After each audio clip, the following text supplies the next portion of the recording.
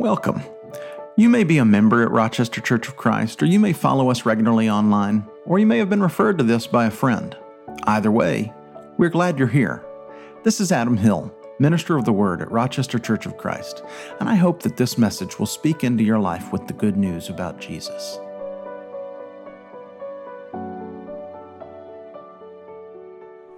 I want to welcome you to Babylon, circa 580 BCE.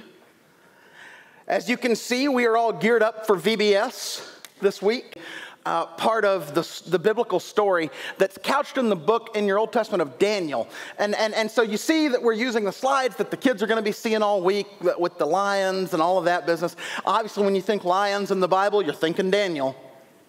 And so here we are. Now, Daniel, if you don't know who that is, or if you're not really familiar with his story, Daniel stands up for God and is faithfully obedient, even though he's surrounded by a lot of people who want him to fail,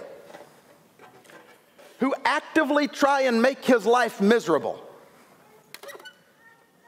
who conspire and plot to bring him down. And today, as a church family, what we're going to do is we're kind of going to set the stage a little bit for what our kids are going to be learning about all week long, because I want to make sure that we're all learning together and that we have the opportunity to ask the kids, ask the young people, what are you learning this week? And we should all be able to kind of be in the ballpark of what's happening, because we know we're talking about Daniel. As a matter of fact, they're going to be learning about 4 stories from Daniel's life that reveal how he lived as a faithful witness for God, even when he was opposed.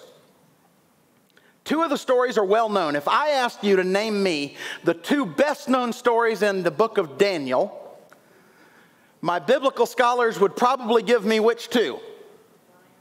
Lion's Den, absolutely. Let's go for one more. Good, the furnace, the fiery furnace, Shadrach, Meshach, and Abednego. Absolutely, I love it. 2 of them are a little lesser known, although my serious scholars or my folks who are with me during my Wednesday night series through the book of Daniel should be able to come up with them. But they would have been, those are Daniel interpreting the king's dreams, and then God pronounces judgment on the kingdom of Babylon, literally using the handwriting on the wall. All right, so they're going to look at those 2 stories as well. This fascinating portion of Scripture is so rich. And I know that we're all going to be blessed from it as we learn together. And as we do that, I want to begin today with a reading from God's Word that I'm going to ask you to stand for, in honor and reverence of God and His authority and the beauty of Scripture, the richness of Scripture that guides our life and practice. And I'm actually not going to read from the book of Daniel. I'm going to give you a different reading, and then we're going to see how it connects. I'm going to read to you from Deuteronomy chapter 31 and verse 6. The Bible says, "Be strong and courageous. Do not be afraid or terrified because of them, for the Lord your God goes with you. He will never leave you nor forsake you. Be strong and courageous. Do not be afraid or terrified because of them, for the Lord your God goes with you. He will never leave you nor forsake you." Heavenly Father, we praise you because you are with us, because you refuse to leave us or forsake us. And even in the midst of our enemies, even in the midst of those who work against us, or even in the midst of those people who just ignore us, God, you are with us, engaged, active, fighting on our behalf, and working yourself through us. And we don't deserve it. And we know it's not because of how great we are, but because of how great you are. Thank you for not leaving us to our own devices. Give us eyes to see you and ears to hear you, Father.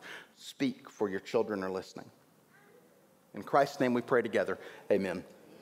You may be seated.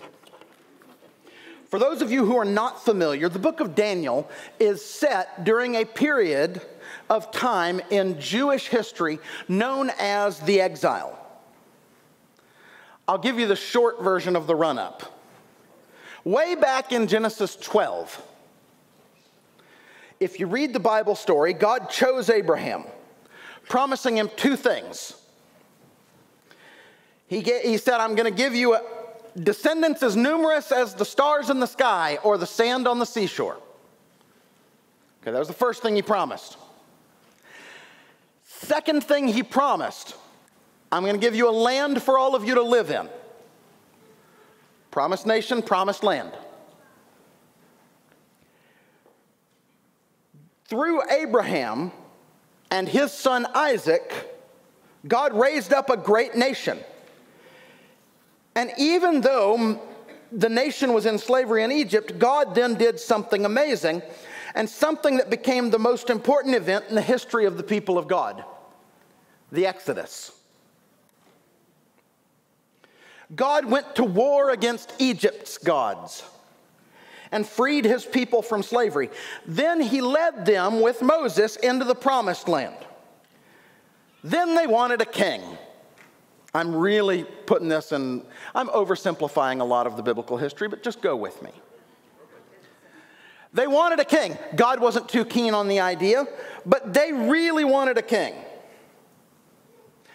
David managed to lead as king with his heart still surrendered to God. But then things went downhill quickly. Solomon, David's son, was very wealthy and wise, but also very morally compromised. And when he died, his kids proved so inept that the kingdom split, north and south. Eventually, the northern kingdom was conquered, leaving only Judah and the capital city of Jerusalem where the temple of the Lord was. But then even Judah and Jerusalem was completely decimated by Babylon, and Babylon carried the children of Israel off into captivity. This is called the exile. God's people are going to spend more than 70 or 80 years in exile. Awesome, Adam. Thanks for sharing that story. We were having fun. You're in the marketplace, and there's all kinds of cereal in front of you, which is great. But why are you being so depressing now and talking about how God led them from slavery to slavery? Like, great. Imagine how hard, though, it must have been to have been one of the Israelites during this time. They had been slaves, God had freed them, and now they were being carried away again as slaves. Like them, you might want to ask, what happened? I mean, look, I know they were sinful, but God is faithful, and He promised He was on our side. Did God's promises fail? Now what?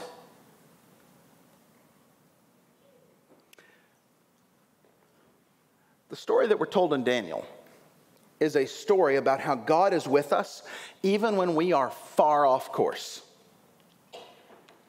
The other day, I walked onto the 18th green to pick up my golf ball. People were excited that I had hit such a good shot. They didn't know I was shooting on the 9th. I was so close to the hole, they were impressed by my shot.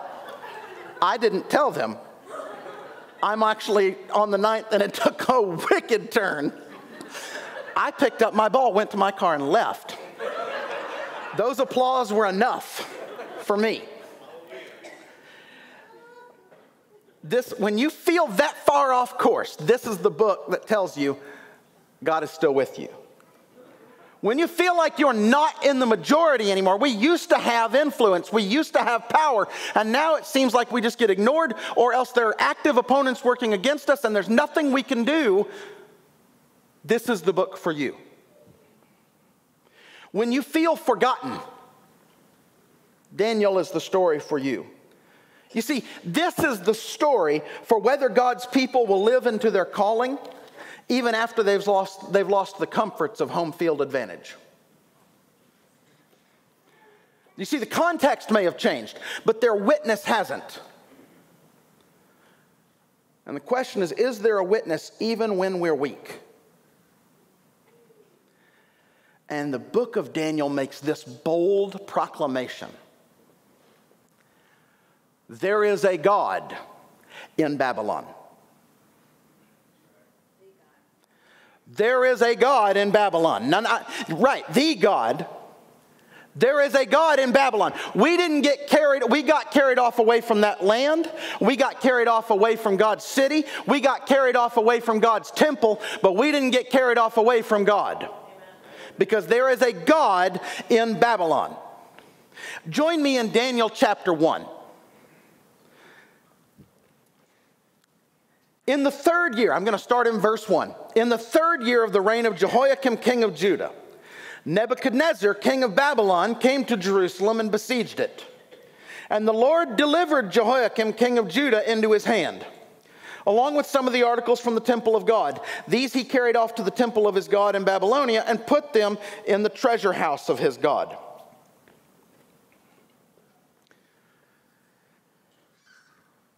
God is present in his sovereign role. God is sovereign. Say that word. Sovereign. That's a fancy word. That word means God's in control.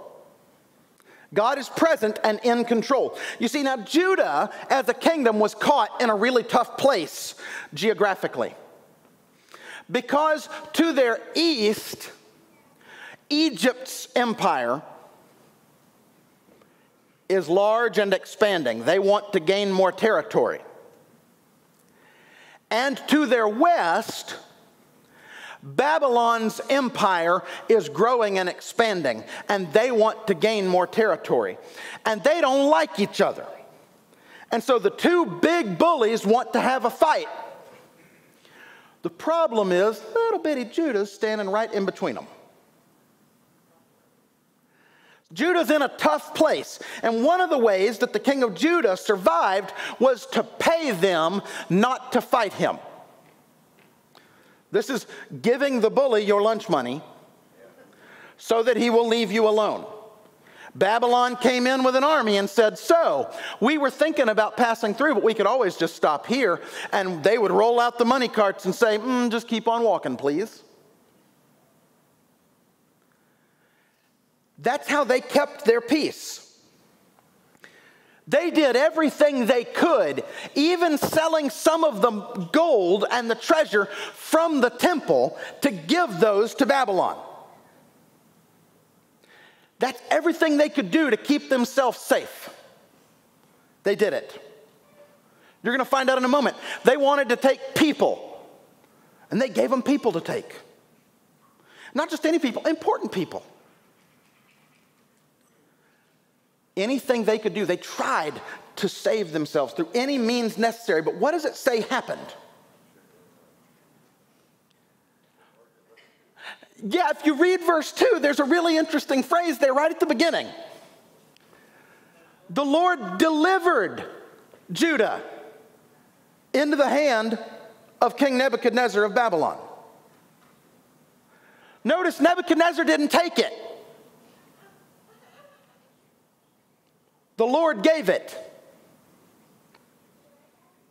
You see, God is active in his sovereign role because in Daniel, it's always the Lord who gives. And I wish I could go through the whole book with you again, but we've already done that this year, so I'm not too worried about it. But understand, in chapter 1 and verse 2, God gave Jehoiakim into Nebuchadnezzar's hands. In 1:9, which we're going to see in a moment, God gave Daniel favor with the overseer. In 1:17, which we'll see in a moment, God gave 4 young exiles the learning and the skill needed to endure in exile. 2:21, God gives Daniel the wisdom to interpret dreams. 4:17, God gives kingdoms to whoever he chooses. He tells that to Nebuchadnezzar. Oh, by the way, if you missed it, in 5:28, he's going to tell it to Belshazzar, including him. God gives kingdoms to whoever he chooses. 7:13 and 14, God will give the kingdoms to one like the Son of Man. 9:22, God gives Daniel visions. 12:13, God gives Daniel a fitting place in his kingdom. Everything that happens in this book happens because God gives first. That God is active in his sovereignty. And from their own perspective, the people of Israel believed that God had come up short, had let them down, had lost the war, and couldn't save them. But thank God, God's blessings are not limited by our understandings of the circumstances that we find good or bad around us. Amen. That God is still sovereign and actively working on behalf of his people and his mission. I'm going to let you in on this. In this book, God is the main character. I know it's named Daniel, but God is the main character. And in addition to appointing the kings over these other fleeting empires, God is also revealing his own eternal kingdom as well. That God's kingdom rises despite Judah's exile. God's kingdom rises despite Babylon's oppression. God's kingdom rises despite Judah's weakness. God's kingdom rises not because of the strength and clout of his people, but because of God's power in heaven and on earth. There is a God in Babylon. Now look at verses 3 and following. It says, the king ordered Ashpenaz, the chief of his court officials, to bring into the king's service some of the Israelites from the royal family and the nobility. Young men, without any physical defect, handsome, showing aptitude for every kind of learning, well-informed, quick to understand, and qualified to serve in the king's palace. All right, those are some promising young people. I want you to bring me those folks. From the rich, the influential families. Because we need to get them to fall in line if we want to keep these folks around. You see, the program is pretty straightforward. Indoctrinate them into the culture with new education and language, surround them with new luxury, give them new identities.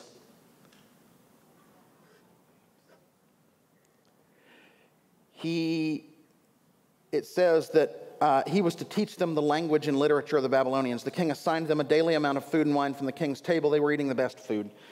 They were to be trained for 3 years, and after that they were to enter the king's service.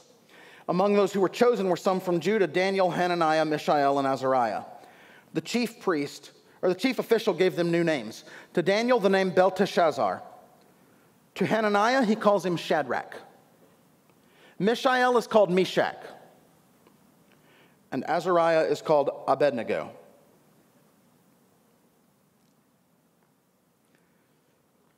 New education, new language, new luxury, new names. It's assimilation 101.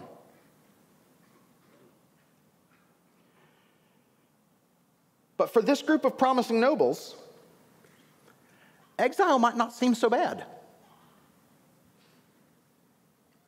Matter of fact, it might seem pretty awesome.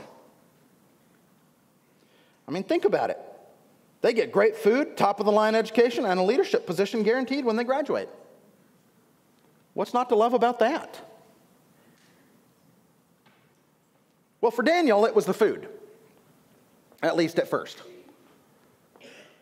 Watch what happens in verse 8. Daniel resolved not to defile himself with the royal food and wine. And he asked the chief official, for permission not to defile himself this way. Daniel would not defile himself with the food and the wine from the king's table. Now, some see in the word defile a reference to being made unclean by partaking in foods that were not lawful, or a practice of idolatry in which Daniel would be eating food that may have been sacrificed to idols. That either way, Daniel is keeping himself purified, undefiled, and veggies would be safe. So it's a cultic practice. Now, I'm not sure why vegetables couldn't also have been offered to an idol. But that's the theory. And you need to understand something, though. It's important in order to get what Daniel's doing, if this is what he's doing, that if it's a cultic issue, here's the deal. To be unclean, according to the law, is not the same thing as sinning. You could be unclean and still not have sinned.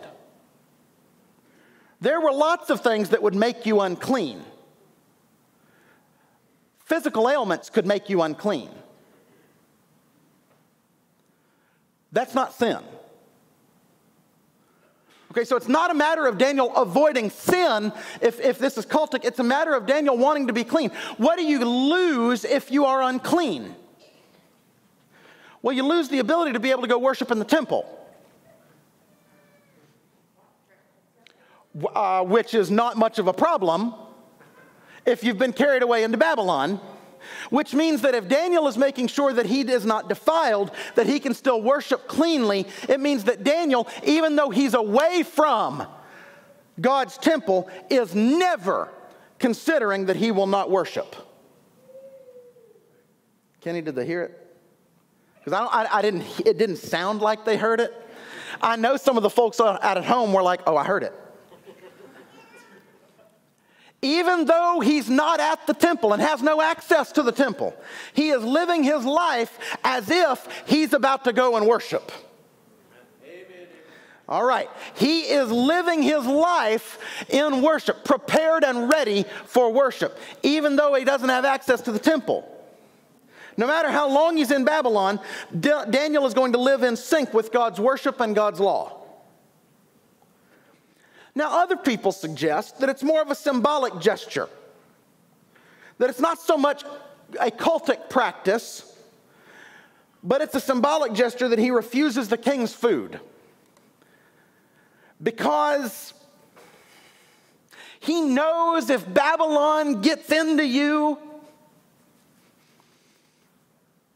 you might not ever make it out.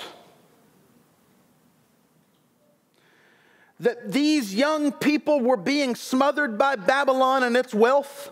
They were being programmed by Babylon's prestige. They were being bought by Babylon's bounty. And so Daniel said, if we're going to have any chance at withstanding assimilation, we have to take a stand. And you know those are two pretty good choices, so I'm going to tell you out of those two, I choose yes. Probably both. And while obedience is its own reward, God provides them with health and vigor as they stand for God. God's grace is sneaked into this passage. God's grace sneaks into this passage because this is silent. God is active in his sovereign rule. Second thing, God is active in his silent role. That even when he's silent, God is active. Look at verse 9. I'm about electrocuted. For those of you that can't hear me, I'm doing my best to say it loudly enough. They'll get it worked out. Just know when it comes through, I'm going to be screaming at you. Look at what happens in verse 9. Now God had caused the official to show favor and compassion to Daniel. God caused the official to show favor. Everything that the people of God have in Daniel is because God gave it. Everything that anyone has in Daniel is because God gave it. God caused the official to have compassion, to have favor. But the official told Daniel, I'm afraid of my lord the king who assigned your food and drink. Why should he see you looking worse than the other young men your age? The king would have my head because of you. Daniel then said to the guard whom the chief official had appointed over Daniel, Hananiah, Mishael, and Azariah, please test your servants for 10 days. Give us nothing but vegetables and water. Then compare our appearance with that of the young men who eat the royal food and treat your servants in accordance with what you see. So he agreed to this and tested them for 10 days. At the end of the 10 days, they looked healthier and better nourished than any of the young men who ate the royal food. So the guard took away their choice food and wine they were to drink and gave them vegetables instead. There is a God in Babylon. Now watch what happens in verse 17 and following, because we've seen God is faithful in his sovereign role. God is faithful in his silent role. Now you're going to see that God is faithful in his subversive role. Watch what happens in verse 17 and following. To these 4 young men, God gave knowledge and understanding of all kinds of literature and learning. And Daniel could understand visions and dreams of all kind. First thing that happens in this portion is that God gives gifts. Did you catch it? God gave knowledge and understanding and all the gifts. God gave. And then at the end of the time, verse 18, set by the king to bring them into his service, the chief official presented them to Nebuchadnezzar. The king talked with them and found that none were equal to Daniel, Hananiah, in every matter of wisdom and understanding about which the king questioned them. He found them 10 times better than all the magicians and enchanters in his whole kingdom. First, we saw in verse 17, God gave the gifts. And then in verses 18 to 20, we see that those gifts are recognized even by other people. Daniel and his 3 friends are placed in key roles where their faithfulness and obedience to God will serve as a subversive witness to the powers that be. Daniel will interpret dreams in chapter 2 that tell the king, your kingdom is not going to stand forever. In chapter 3, these 3, Shadrach, Meshach, and Abednego, who are put in charge of much, will not bow down to the golden idol, the image that Nebuchadnezzar raises. And it's going to get them in plenty of trouble. The king is going to try to kill them, but they're going to live through it because they have that even though faith.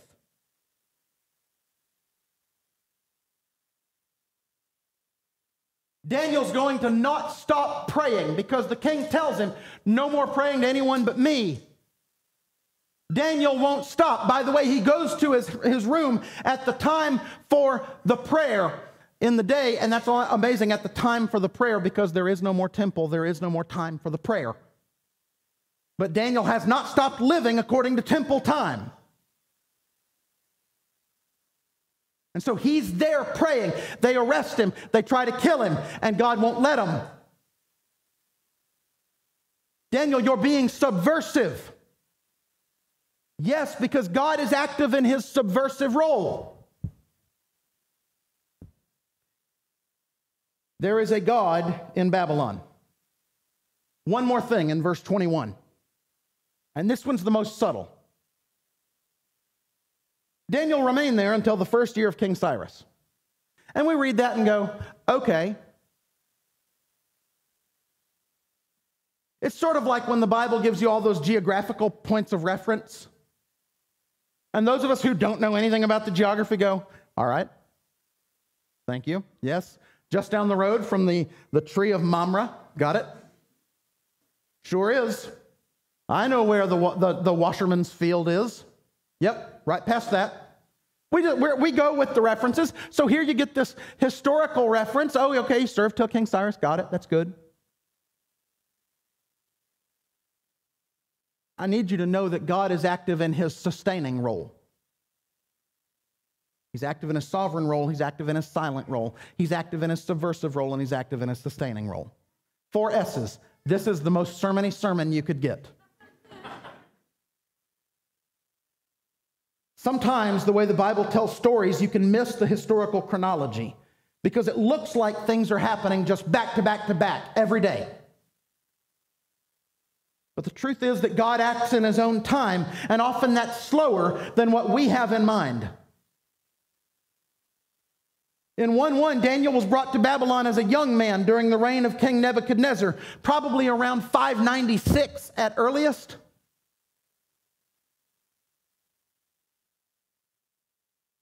The king mentioned in 121 is Cyrus. When did he rule Babylon? He didn't. He's not a Babylonian king. Cyrus is a Persian king. You see, Nebuchadnezzar is going to reign, and then he's going to die. And then there's going to be 3 more that reign in Babylon, and then they're going to die. And then the Medes and Persians are going to come in and take them out, and Darius is going to rule. And after Darius, you're going to see the Persians rise, and that's when Cyrus is going to lead. Cyrus is going to come to the throne around 539. 596 minus 539. Almost 60 years. 60 years pass between 120 and 121 in your Bible. And God still is providing for Daniel. God still is active leading Daniel. God still is there on his behalf. God is active in his sustaining role. It's subtle, but verse 21 lets us know that the tough times sometimes last a lot longer than you would expect. But you can be faithful for a long time. You can be a person like Daniel of authentic devotion, courageous and persistent witness, and uncompromising faith, even for the long haul. And we need some believers in it for the long haul right now. We need to know there is a God in Babylon, because that God is the God to whom all of humanity must answer. Daniel places all hope for true justice in the hands of God, who loves us so much and cares so much that he's actively engaged and involved, and nothing escapes God's notice. See, Daniel's actually a very political book. The real question of the book of Daniel is about what happens when power and politics collide with God's kingdom. And maybe this is why Daniel is such an important book for the church to study right now, because you realize there are lots of Babylons in this world today. And you realize that our nation is one of them. Tony Campolo said it best. He said, we may live in the best Babylon in the world, but it's still Babylon. And we see it in our culture. God's people are being brainwashed. They're being re-educated with comfort. They're being brainwashed with wealth. They're being blinded by power, and they're being silenced by assimilation. Daniel is a book in which God's people suffer and endure numerous threats, but God continually rescues his people. Now, he gets them into trouble too, but then he rescues them. Because look, as long as God behaves, everything's great. I mean, okay, differences in food and diet. As long as you end up healthy, that's fine. Clint, they can eat vegetables anytime. That's fine. That's not harming anyone. God behaved, that's good. As long as Daniel can interpret a few dreams, that's great too. But then, God threatens the king and challenges the powers that be. And when God does that, his people tend to suffer. You know, they get thrown into furnaces or into lions' dens. Kenny, I want to go ahead and ask you and your team to come up. I want our prayer team to come up. And I want to remind you of the faith of Shadrach, Meshach, and Abednego. That even though faith, I just want you to look for a moment in chapter 3 at verses 16 through 18. They've been told to bow down to the furnace. It says, Shadrach, Meshach, and Abednego replied to him, King Nebuchadnezzar, we don't need to defend ourselves before you in this matter. If we're thrown into the blazing furnace, the God we serve is able to deliver us from it. The God we serve is able to deliver us. But pay attention. And he will deliver us from your majesty's hand. But even if he doesn't, we want you to know, your majesty, that we will never serve your gods nor worship the image that you've set up. We know God is able to deliver us, but even if He doesn't, we're still going to trust Him. That's the faith that I'm talking about. That's this subversive faith. That's this trust. You see, what if our problem as the church is that we don't want faith to cost us that much? What if that's the problem? We don't want our faith to cost us that much. What if we don't want our faith to cost us our lives? What if we don't want our faith to cost us our comfort? Do we realize that the Bible says that our baptism into Christ and His kingdom supersedes all ultimate allegiances to the nations, because every nation will fall, but the kingdom of God will live forever? And there is a God in Babylon. Amen. Amen. The question before you is, will you serve Him alone? There is a God in Babylon.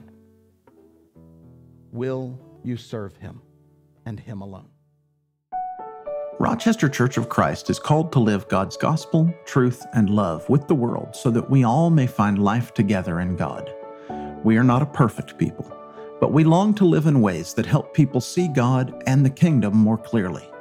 To learn more about our family of faith or to connect with us, visit www.rochestercoc.org. Remember, you are loved and chosen.